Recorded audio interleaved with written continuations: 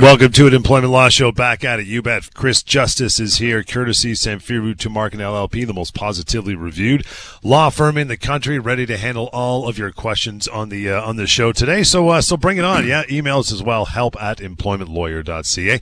And the website that is always free, always anonymous, helpful, full of opportunities for you to learn more about employment law. That would be pocketemploymentlawyer.ca. Wrapped up into that. Severance pay calculator, 2 million people plus have used it and had their eyes opened as to what severance possibilities should be, what you are rightfully owed. So feel free anytime, pocketemploymentlawyer.ca. The show today, everything you need to know about forced resignations. That is coming up, and your phone calls in just a wee bit. But we always have a couple stories on the go, the cases of the day. Chris, what's going on, big fella? What do you got for us?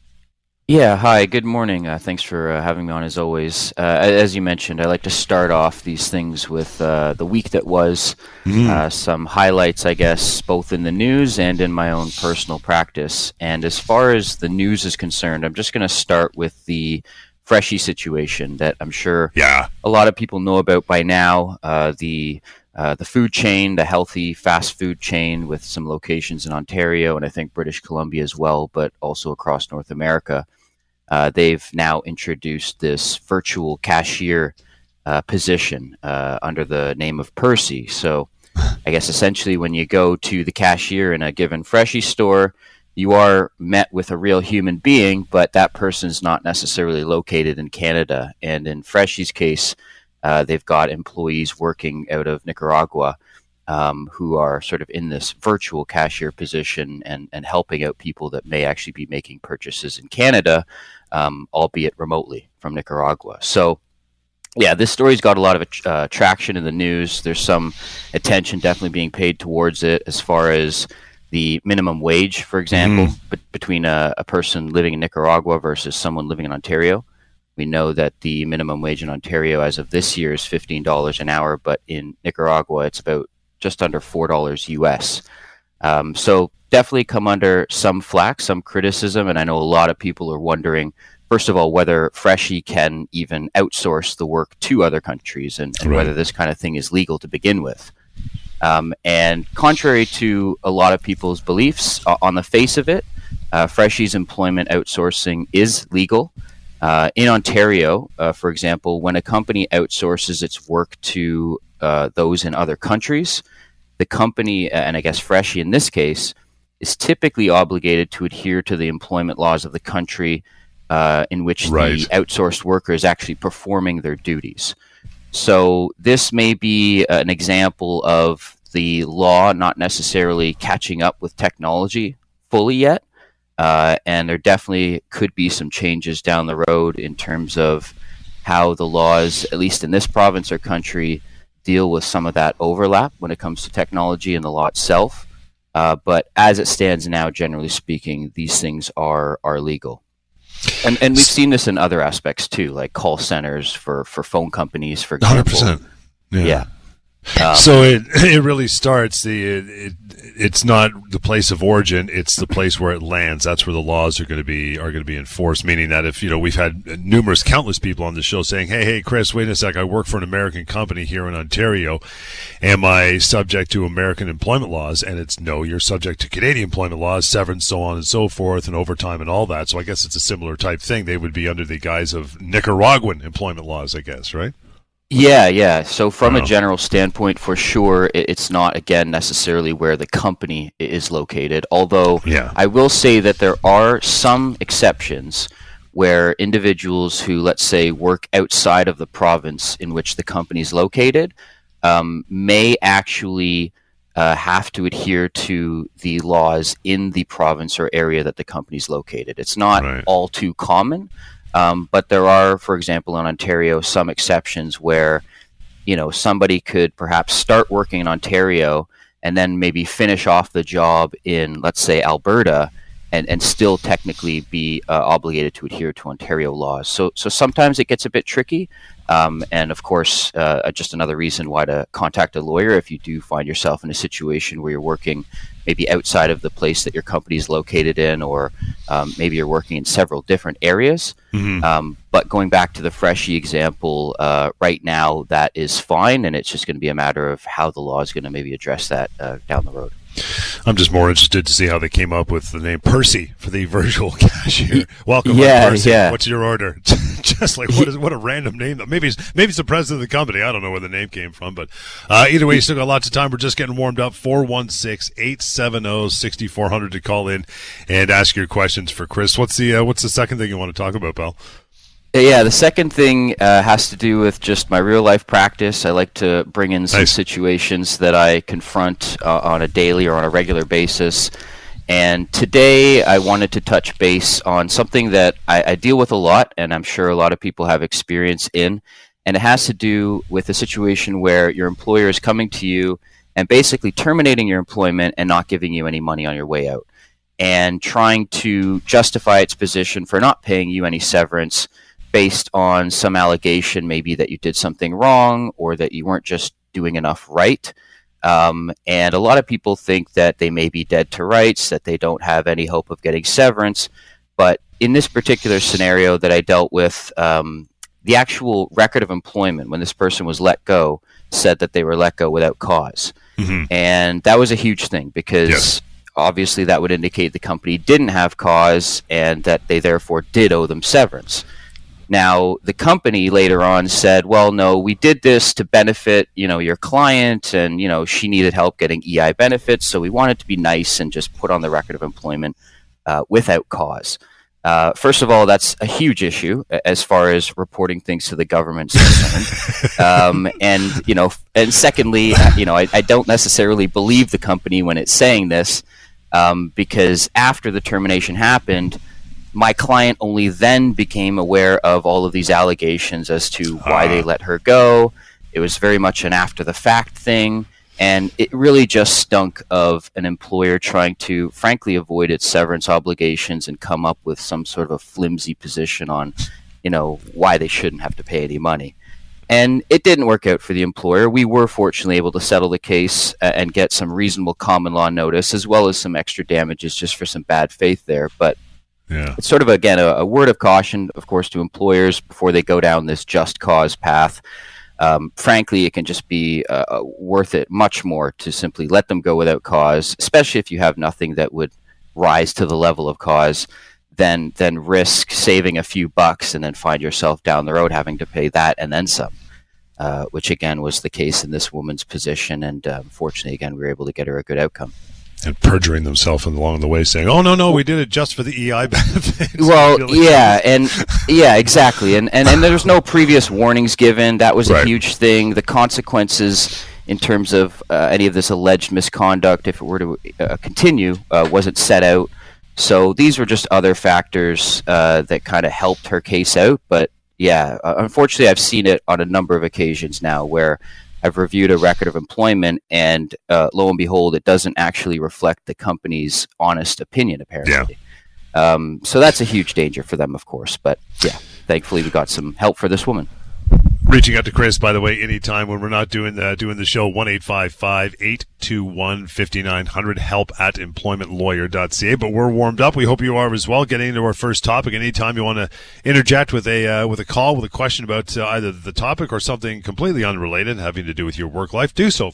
Topic 1, everything you need to know about forced resignations. Let's get right into this. Real resignation, what is it, and does one get severance if they resign? Confusion there. Yeah, it shouldn't be as confusing, although unfortunately when it comes to these resignation-type cases, it can get a bit messy, but it should relatively be simple. You have resigned. If you have, I would like to think it's on a voluntary basis, and if you do resign, normally you're not going to be entitled to severance. But as far as what a real resignation is, really what it comes down to is the resignation from an employee has to be voluntary, first of all. Talking about the notion of forced resignations, it's not a true resignation. So it's got to be voluntary, and it's got to be ultimately your decision. It can't be something coming from the company, where they say you've got to resign. You've got to make a voluntary decision for whatever reason in your life, but it's got to be your decision. It's got to be unilateral, and it has to be clear and unequivocal, because a lot of times there's some debate over whether someone resigned or not, and it's not quite clear, and people are assuming things, drawing implications. So it's got to be clear, unequivocal, and, of course, voluntary. So the next, I guess, obvious question is, what happens if an employee is told to resign or else? What should they say? Yeah, so again, this is a situation where it's not then coming from the employee. The employer, in that case, is putting, of course, pressure on that individual, and that's normally a termination. In those situations, it seems as though the employer has already decided that that person is not working there anymore. And so if it's a forced resignation in that sense, then you're in all likelihood going to get your severance. In terms of how to respond to an employer who says resign or else, or resign or we'll give you 2 weeks or something along those lines, the answer generally should be no, I'm not resigning, because you don't want to say something in that situation and then later on the company might say, oh, hold up a minute, you chose to be resigned, and of course omit the other context of maybe the choice that was presented to you. But you just don't really even want to risk that. So you should say, no, I'm not resigning. And if the company's going to make a decision to let you go, then that'll be their prerogative. But at that point, a termination has occurred and you're going to be owed your severance. A lot of people are thinking the option is, it's better to have resigned than be let go, because the optics of the whole situation may not necessarily be true. But we're going to discuss that after we get into a short break with Chris. The email is help@employmentlawyer.ca and the website free and anonymous pocketemploymentlawyer.ca. We'll continue. Lots more Employment Law Show is coming right up. Chris Justice is here, Samfiru Tumarkin LLP, courtesy of, and here and ready to go with our topic and topics of the day, everything you need to know about forced resignations. And yeah, we mentioned that some people think, when given the option, or not even the option by their employer, they go, it's better to have quote unquote resigned than to be let go simply for the optics of it. But you got to look a little bit beyond that, right?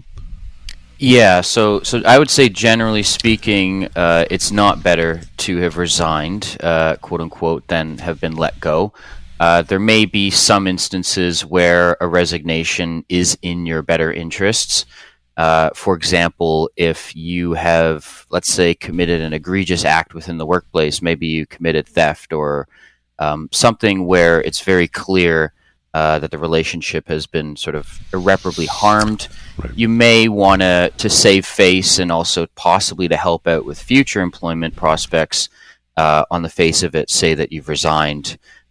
Maybe easier to explain to a future employer, perhaps.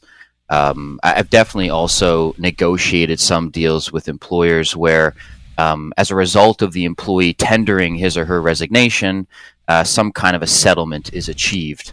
Now, I wouldn't normally do that or do that lightly. I would definitely want to really delve into the reasons for this so-called resignation and what the allegations are.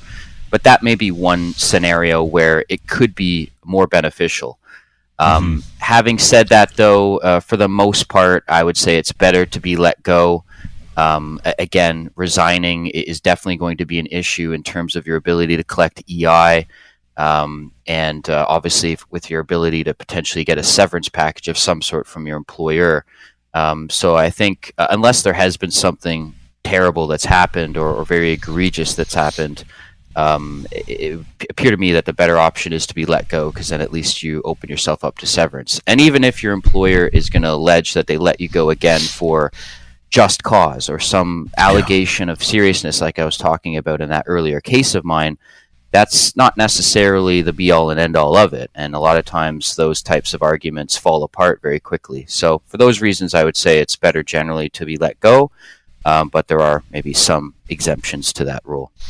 And I think one of the one of the things that people assume is that if they are let go rather than resigning, that you got this black mark in your record and it goes into some national database and you're going to be cursed forever because you've got that on your permanent record. That none of that is true, is it?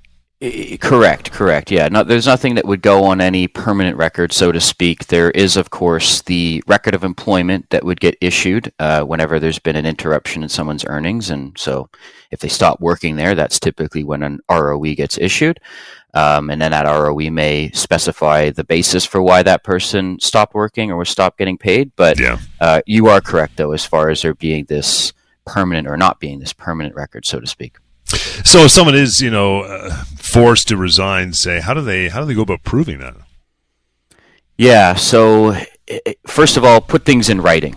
and this kind of relates to so many different topics when it comes to employment law generally. Putting things in writing, making a record of things, making a paper trail, that's going to be very helpful, because you may feel as though you were forced to resign, and that may actually occur, but later on you may also find yourself in a bit of a battle with your employer, where your employer is saying, well, the email that you sent us says I quit, and you didn't really maybe provide any context. You didn't, in the email to your employer, say that you were quitting or that you were leaving because of the actions of the company or the behavior of your manager, or some sort of toxic work environment more generally. And someone who quits their job, so to speak, due to a toxic work environment or harassment or bullying, that's going to generally be viewed a lot differently than if someone just resigns because there's a better employment opportunity out there that they choose to take on. So I've definitely had it where employees or clients of mine show me these emails that they may have sent to their employer saying they quit, and they give me a long spiel on the phone about why they quit. But then when I look at that email, it's very black and white, and not to say that this person has no option at that point, but it just makes it a lot harder later on down the road to sort of argue that this person should get severance. Because normally when someone resigns due to, let's say, a toxic work environment, or because there have been a significant change to the terms of their employment, that's going to be viewed as a constructive dismissal, which in the eyes of the law is treated like a termination. And of course, from that would flow severance. In either case, if you're going through this, or if you know someone who this sounds familiar to, just reach out to Chris anytime, 1-855-821-5900, and help@employmentlawyer.ca. I want to move on to how to preserve your workplace rights. Jonas writes in, says, "Hey Chris, I was let go by my employer after 30 years of service. I don't think the severance they would offer me is enough, and they've attached a condition onto my severance package that gives them the potential to claw some of my severance back in the event that I find a new job. A, can they do this, and what can I or should I do in these circumstances?" Yeah, so this is a good question, because it brings up the idea that an employer has the ability to claw back someone's severance. And a lot of times when I speak to people over the phone or in any which way, they assume that because, for instance, they've been with a company for 30 years, that they're just simply guaranteed, let's say, 2 years of severance. Right. And that them finding a job later on shouldn't really have any bearing on how much their former employer owes them, which isn't always the case. And in fact, someone finding work in the future could affect how much severance their former employer owes them. Now, in Jonas's case, he's been there for 30 years, and actually this applies to any employee. If you are let go without cause and you're owed severance, regardless of if or when you find another job, there is going to be a certain bare minimum amount that will have to be paid to you no matter what. Right.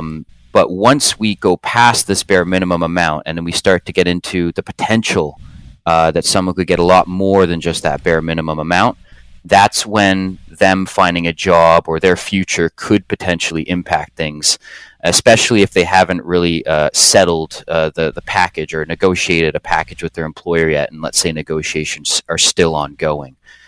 So people just need to understand, I think, that there are definitely some situations where if they haven't really settled their case with their employer, or they're still negotiating a package, and they end up finding a job at some point during that process, should the employer become aware of that, that can definitely affect things. And the law is basically set up such that employers can get credit potentially for the fact that someone found a new job and made new earnings.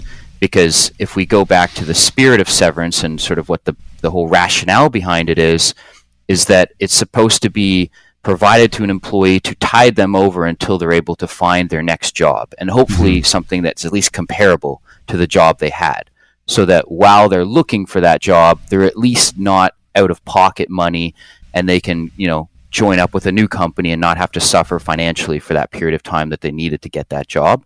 And so because that's sort of the spirit behind severance, that's why a lot of times you see these packages be given to people where there are these conditions attached. Now, in Jonas's case, he may actually be able to negotiate a lump sum payment from his employer and get his employer to drop that condition where they claw it back. But I wouldn't say it's a guarantee. But Jonas should also get in touch with a lawyer just as far as what the package itself is, because even if there is a condition attached, the employer may still only be offering him 6 months total. And for someone with 30 years, obviously, he could get as much as 2 years of severance, and whether it's a lump sum payment or there's a condition where something can be clawed back, the amount of months or the amount of weeks that's offered could still be, incredibly low. Again, 416-870-6400 to make that call now and ask your questions. And I'll ask one because this is a really interesting email, because I have a friend that's going through exactly this. And she's around 58, and she's worked for a doctor for 33 years. Same thing. He's not in good health. He's shutting her down for sure this summer. He hasn't admitted it, but he's hinting at it. They haven't re-signed the lease of the building, and he keeps saying, I hope you're looking for other work. I hope you're looking for other work. I mean, he's hinting at it. So how does she approach that? Because she's 58, and according to what you said just there, she may or may not very quickly be able to get another job doing a similar thing. But she's like, at this point, she's like, I'm almost 60. I don't really want to. I should get enough severance to carry me through. How does she approach that? Yeah, so when an employer says, I hope you're looking for work, I hope you're looking for work because I'm going to be shutting down my practice, first of all, it could be helpful to know if a clear end date has been given. I think there's a big difference between an employer saying, you're no longer going to be working here as of January 1st. Right. And so, go and try to see if you can find another job in the meantime, versus an employer saying, I'm going to be closing up shop sometime in the future, so go and try and find another job. Right. I think in the first instance, the employer may be able to, in one way or another, get credit for the working notice that was given, because there was a very clear end date as far as the last day of work, whereas in the second scenario, that's not the case. Now, as far as those who might be in their late 50s, early 60s, and they're being told to look for work, and they're thinking, well, I kind of want to retire, or I don't really want to work anymore, I want to wind down. I see this a lot as well. And the fact of the matter is, regardless of whether you're 20 years of age or you're 60 years of age, generally speaking, if you're let go from your job or you're given clear notice that you're being let go at some point in the future, generally speaking, there's an obligation from the court's perspective in this province for you to go and look for another job.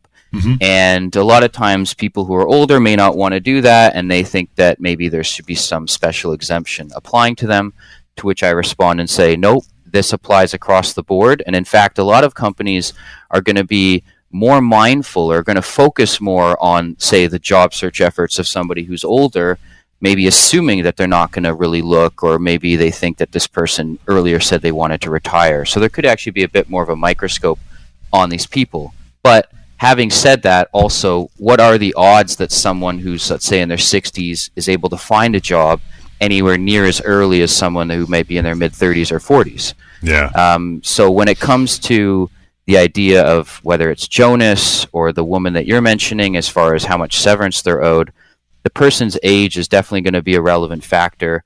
And we generally see that the older the individual is, typically the more severance they'll be given, because of the acknowledgement that it'll take these people longer, or at least that there might be some prejudice from prospective employers who may be looking and wondering, should I hire this person if they're going to retire in 2 years? Well, I know there's been no firm date of, as of August 1st, you're out of a job. I know that hasn't been offered to her. Should she just keep quiet? Stay quiet and just let them carry it and see what happens in August? They say, oh, by the way, tomorrow's your last day. I mean, should she approach them and say, where's my end date, or just shut up?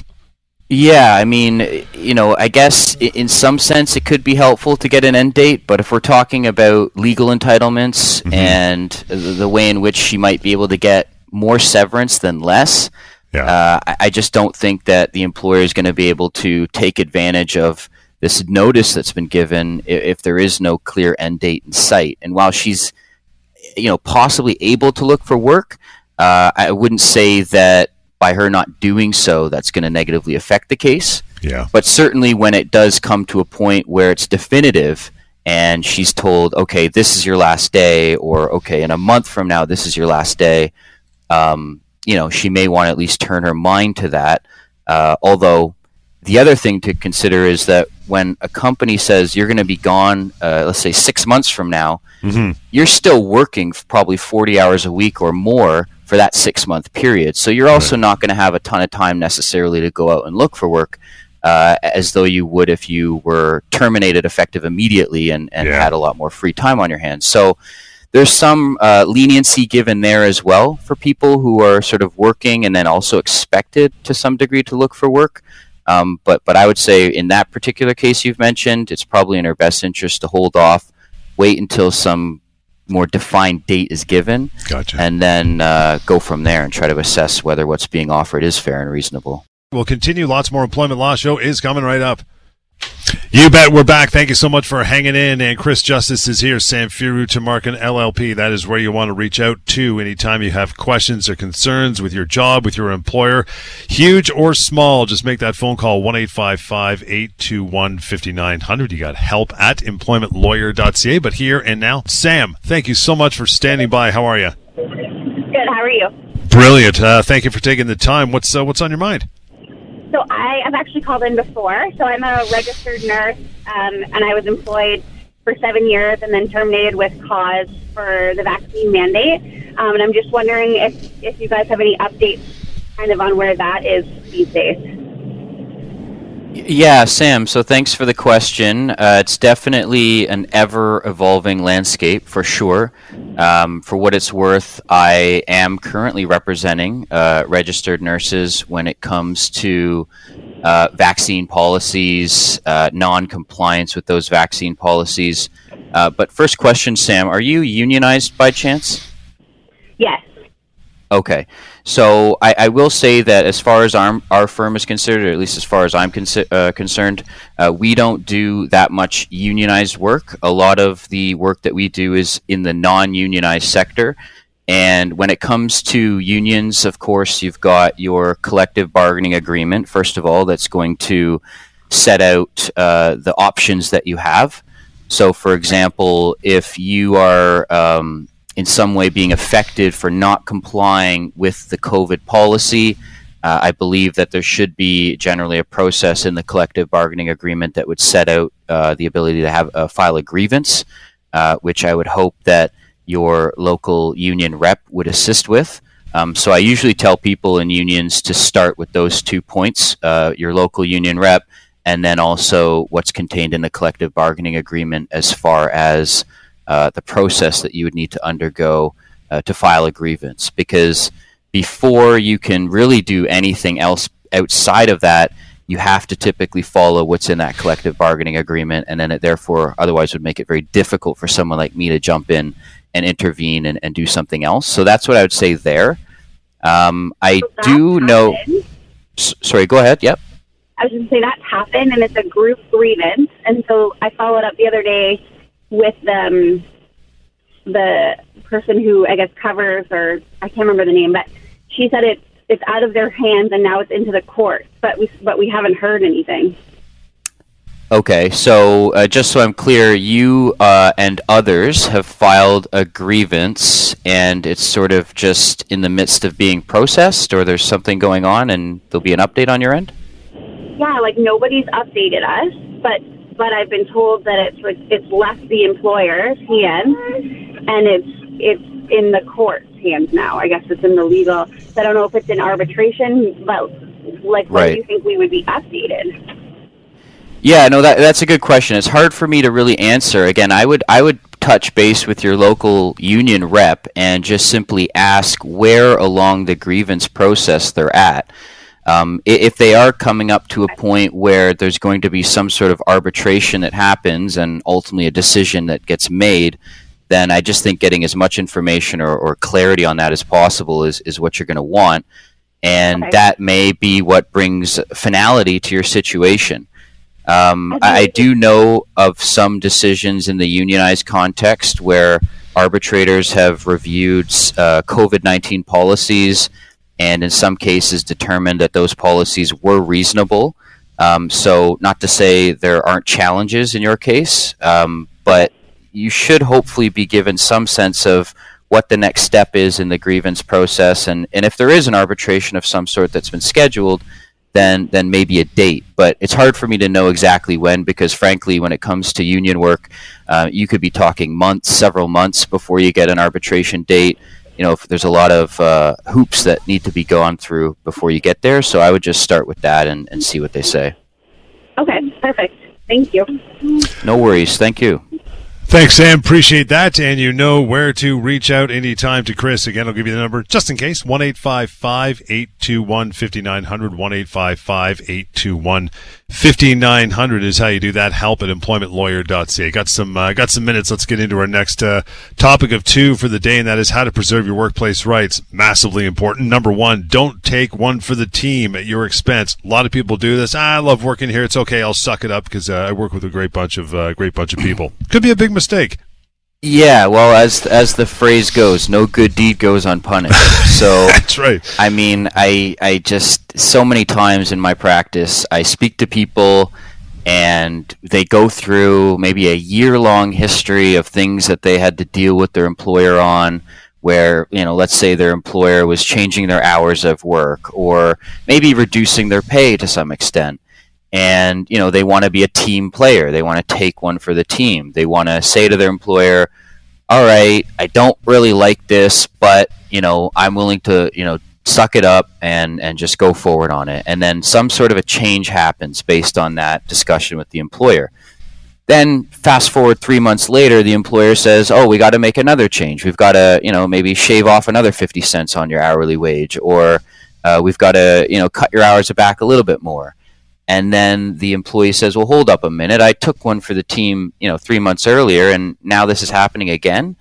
And then the employer is going to potentially say, well, yeah, you did take one for the team. So you agree with me that your terms can change. They're a bit looser. They're a bit more flexible, more fluid. And now you've taken it for the team, so to speak, maybe once, twice, 3 times. And now what are the terms of your employment? Are they what was set out in your contract that you signed 5 years ago, or because you took one for the team so many times, have they now just drastically changed? And then you give the employer the argument to say, well, this is just the nature of your job now. We can change things, kind of thing. So you may think you're doing something good early on, but then that can quickly snowball into something that's a lot worse, and then you're going to have to take some kind of compromise down the road, and that could affect things greatly as far as just the working conditions, or if you get let go, and we're talking about how much severance you should get. Yeah. So you definitely want to be mindful before, quote unquote, taking one for the team, and definitely talk with a lawyer before doing that, so that you at least know what could come down the road. Yeah, take a step back and get a bit of a wider angle on it before you let things happen, for sure. And reach out to Chris anytime, too. We got a bunch of more of these talking points to cover, how to preserve your workplace rights, after a short break, and then we'll carry on through till the end. In the meantime, we'll continue with the Employment Law Show. And welcome back, Employment Law Show. Donna. Hi, Donna. Thank you for standing by. How are you today? I'm fine. How are you? We're doing well. What's on your mind? I just want to know, I recently resigned my position, and I wanted to know, I have accrued vacation pay of 69 hours, and I'm wondering if that is legally paid out or if it's the discretion of the employer. Donna, thank you for your question. So regardless of whether somebody resigns or somebody is terminated, there are going to be instances where, as of their last day, they have accrued or accumulated some vacation pay. And, sometimes there's a policy that may say you're able to carry some hours over.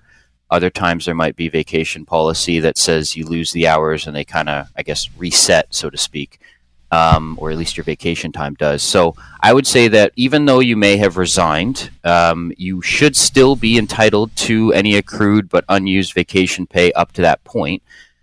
Now, you mentioned a very precise number of hours, Donna. Have you yet reached out to your employer and sort of followed up with them on this front?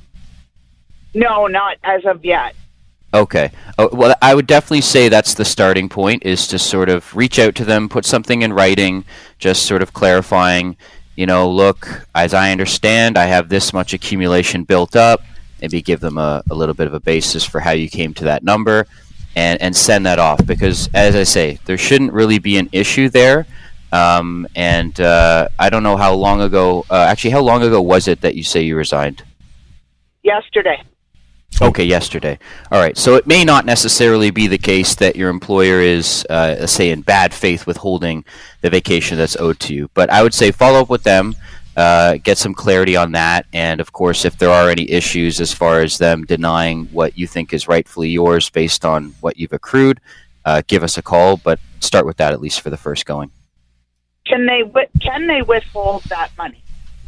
No, generally speaking, they can't. Again, whatever, even though you've resigned and even though you may not be entitled to severance or payment beyond your last day of work, any wages, vacation pay, any amounts, I guess, otherwise that would be owed as of your last day there should be paid out. Absolutely.